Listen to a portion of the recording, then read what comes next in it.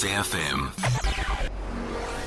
Prime time all day long.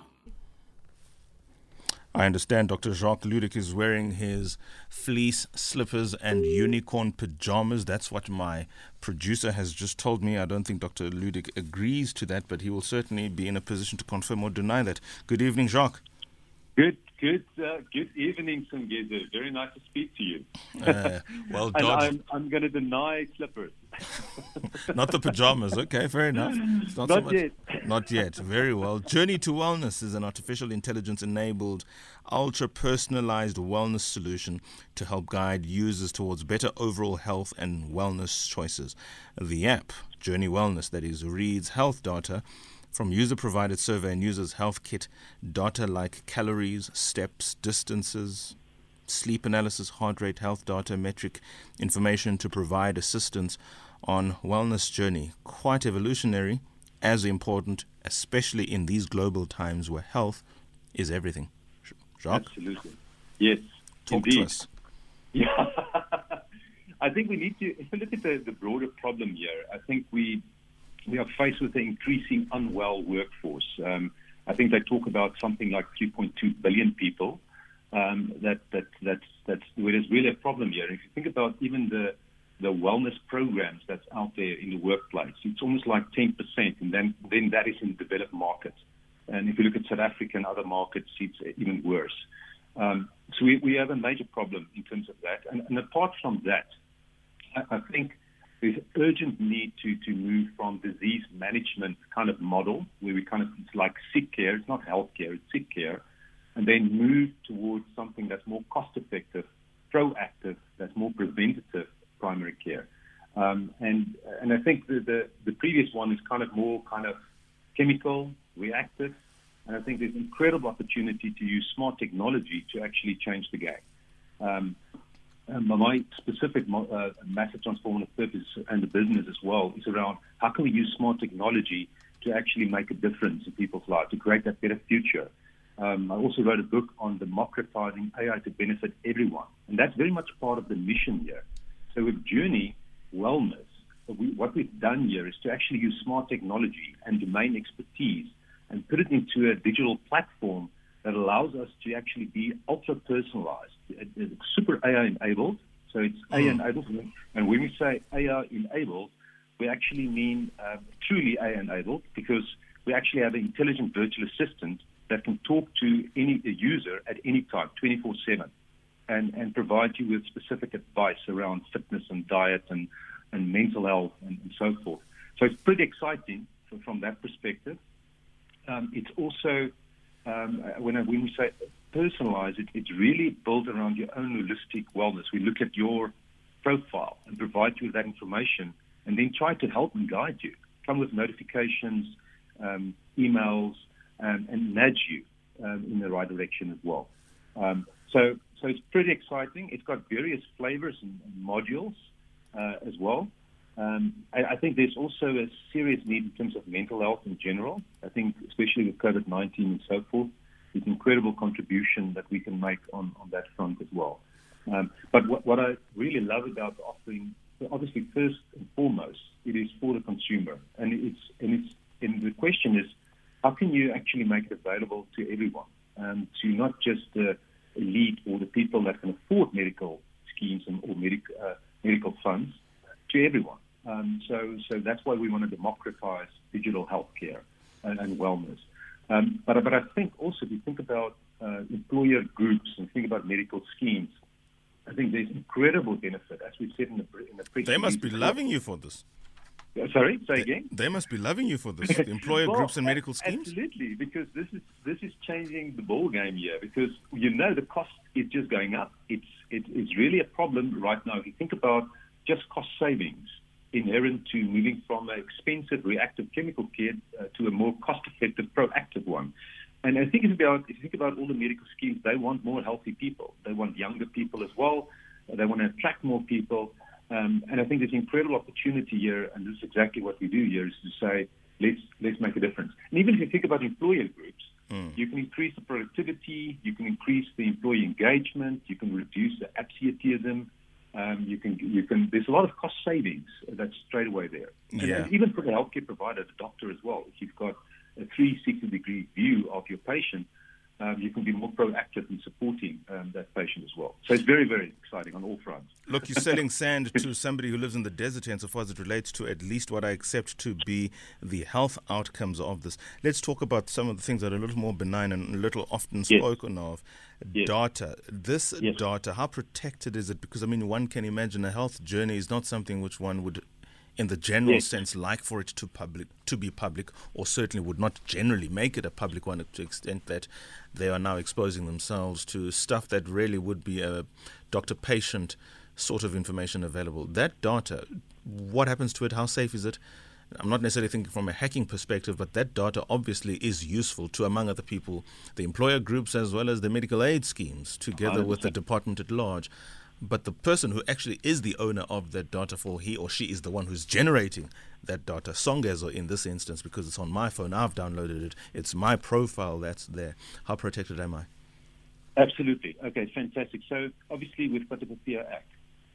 There's full adherence to that act, so the data can't be used by third parties, can't be used outside, and users got full control.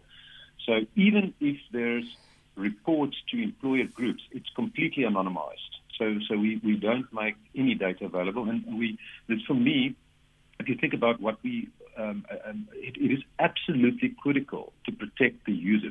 For us, it's about the user that needs to be in charge of this. And the user, actually, if you think about Journey Wellness, it's a platform that enables the user to take control of their own wellness. It's just smart technology, it's just an enabler. The data is obviously fully protected, so with encryption, military encryption, security, and all of those kind of things. So we've got completely scalable solutions in terms of that regard. So we're very happy with that. And Cortex Logic as an AI company, next generation AI company, we've been used to working with big corporates, where we've worked with their data and privacy, and all of it is very much part of it.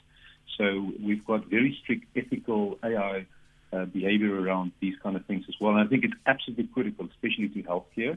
So what we love about the offering, it protects the user, but it empowers them to take control of their lives. And it's putting information, domain-specific information around mental health, around fitness and diet, and everything that's relevant for wellness in your hands. And you can access it at any time. Yeah. So that's a critical thing. And then it's not just the AI assistant and the knowledge that we make available, that kind of content. We also connect people to private chat and calls, so you can actually talk to a therapist in privacy as well, if you want to. If it's from a mental health perspective, that's the kind of things we're also doing. It's absolutely a platform that respects privacy, data privacy, and adheres to the PAPIA Act in full. And of course, the advertisers who would obviously want to be on that platform, you absolutely have to make sure that you screen them, because I don't imagine you want a fast food company advertising on your app, or do you? We're not going to make the mistake that Facebook made and others in that regard. There's other ways of monetizing here as well. Let's talk about the fact that this app will only do the work that the user wants it to use. In other words, to the extent that the user gives it information or does the necessary advanced alerts so that it can pick up the necessary data. This app really is consumer-driven in that regard. Or have 100%. I got it wrong? No, you've got it 100% right. It's completely consumer-driven, and we've got some exciting announcements around this, because we're looking at a reward system that's based on cryptocurrency tokens that you incentivize people to actually do good things and do weekly checkups and so forth as well. But again, they take full charge of everything, and they're incentivized around in their own world there. Yes. How does this differ to Discovery's Vitality program? And I'm not saying now get into the economically sensitive information or sort of strategies behind how you just want to elbow them out of the game. But ultimately, I do understand from what you have said that you're entering, as it were, open, close quote, their turf. Yeah, so we come in from a completely different angle, where we say we're ultra-personalized. We put the user in control. It's not just Vitality or something that's part and parcel of another business drive to help the user. I've been also in the past participating as a Vitality member, so I know that system extremely well. We come here and we say, we're not going to make it just available for a few people that can afford medical funds. We want to make it available to everyone. So it's about democratizing digital health service to everyone effectively, make it cost effective and empower people and really focus on, and I don't think Vitality or some of these other offerings have 24/7 intelligent AI virtual assistants that's truly personalized and puts you in touch with all the information that you need to help you with your specific health, and also connecting you in real time with therapists and other people as well. And there's a few layers that we add to that to make a huge difference.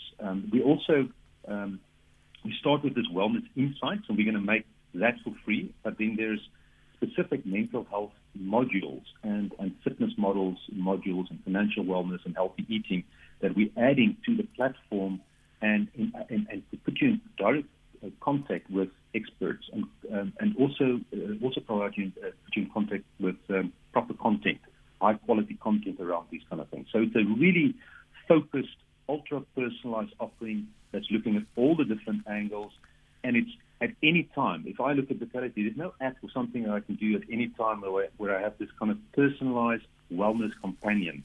As a matter of fact, I'm not even sure in the world that you've got a holistic wellness app that provides that. We do have some niche apps that looks at, say, mental health like Calm, and these Wellbot, and there's a few others as well. But looking at things holistically is a game changer. I'm sure there's going to be a lot of companies that's going to try various things here, but I do see the evolution of the, sorry to interrupt, I've got a minute, I do see the evolution to almost becoming what back in the day was a clinic card. In other words, once you produce this particular app and the information stored there to a health practitioner, he or she will, without you almost saying a word, be able to tell, okay, this is where Jacques is, and wherever Jacques is would invariably be different to where Songezo is on the reading of that app, simply because no two people can do one thing the same way all the time. The question then becomes, actually no, I think I've answered that question as I mentioned that. I think I lost my train of thought now. Actually, I was building a punchline here. Anyway, say something. I don't know, I just lost my thought. I beg your pardon. Well, I just want to maybe add to what you're saying there. I think in terms of how it's differentiated as well, Sungiso, it's what we are doing. We're doing truly, there's AI on multiple fronts. So we've got data scientists that we're doing on the back end. We're building your wellness profile, but we can be predictive in terms of your habits. So the more you interact with the system, if you connect your wearables and all of those kind of things as well, you do personal health assessment and so forth. We build up a wellness profile. We've got predictive models in the background that actually provides the back-end intelligence and make sure that we are even more proactive than usual. Your typical thing, I haven't seen other apps that's truly proactive and see, well, you're on this track here, and if you follow this track, you actually increase your risk for heart disease or for diabetes or whatever it is. But we can make it super relevant, holistically, and looking at all the comorbidities and all of those kind of things. Sure. Quick question. Sorry. Quick question. I think I found my thought again. Where I was going with that is, all of this assumes one basic fact, that somebody has a smartphone. And I know you mentioned the fact that you want to democratize healthcare and related interventions.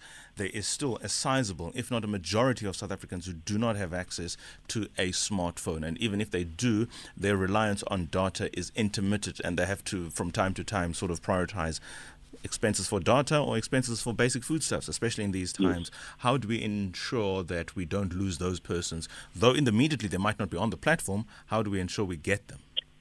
Yeah, well, there's various ways of tackling that. So obviously the app is really, the best experience is on when you actually have an App Store or Play Store app, because you get the notification, all of it. But we do have a progressive web app where you can actually, via a web browser, you can get access. You don't need to be even on a smartphone. You can actually also access it via a web browser initially. And even if you've got a tablet available, say within, even if it's on a mine, you've got a tablet and you can log on to your system. Obviously, you need a password and stuff, so you need to enable people as well. But there's various vehicles where you can actually make things available to people in that regard.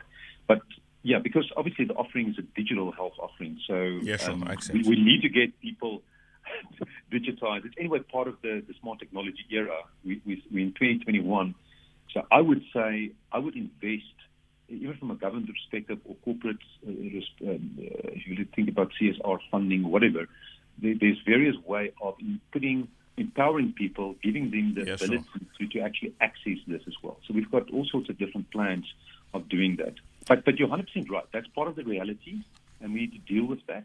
And we're very much aware of that, and that needs to be in place. And so we will do all sorts of things with partners to make a difference there. Mr. Jacques Ludick, I'm 2 minutes over time. Thank you so much for your time. Certainly do appreciate your thoughts and willingness to engage on the matter. Technical team of Lesego and Sly are looking at me with eyes bigger than saucers. I do appreciate their being here. In as much as I do want to confirm that indeed, Jack from Ngungundlovu, we will not just be doing this for Setswana tomorrow, but all 9 official languages in the country will get, if you like, their limelight. And certainly it is something that is important. One of the other listeners says, I want to hear Setswana on Chinese movies. It's Akarateka. Ask around who makes it possible. Well, that's a story for the Tswana people to engage us tomorrow to the extent that they want to see that. 21:48. Good night, everybody. Thanks for your time.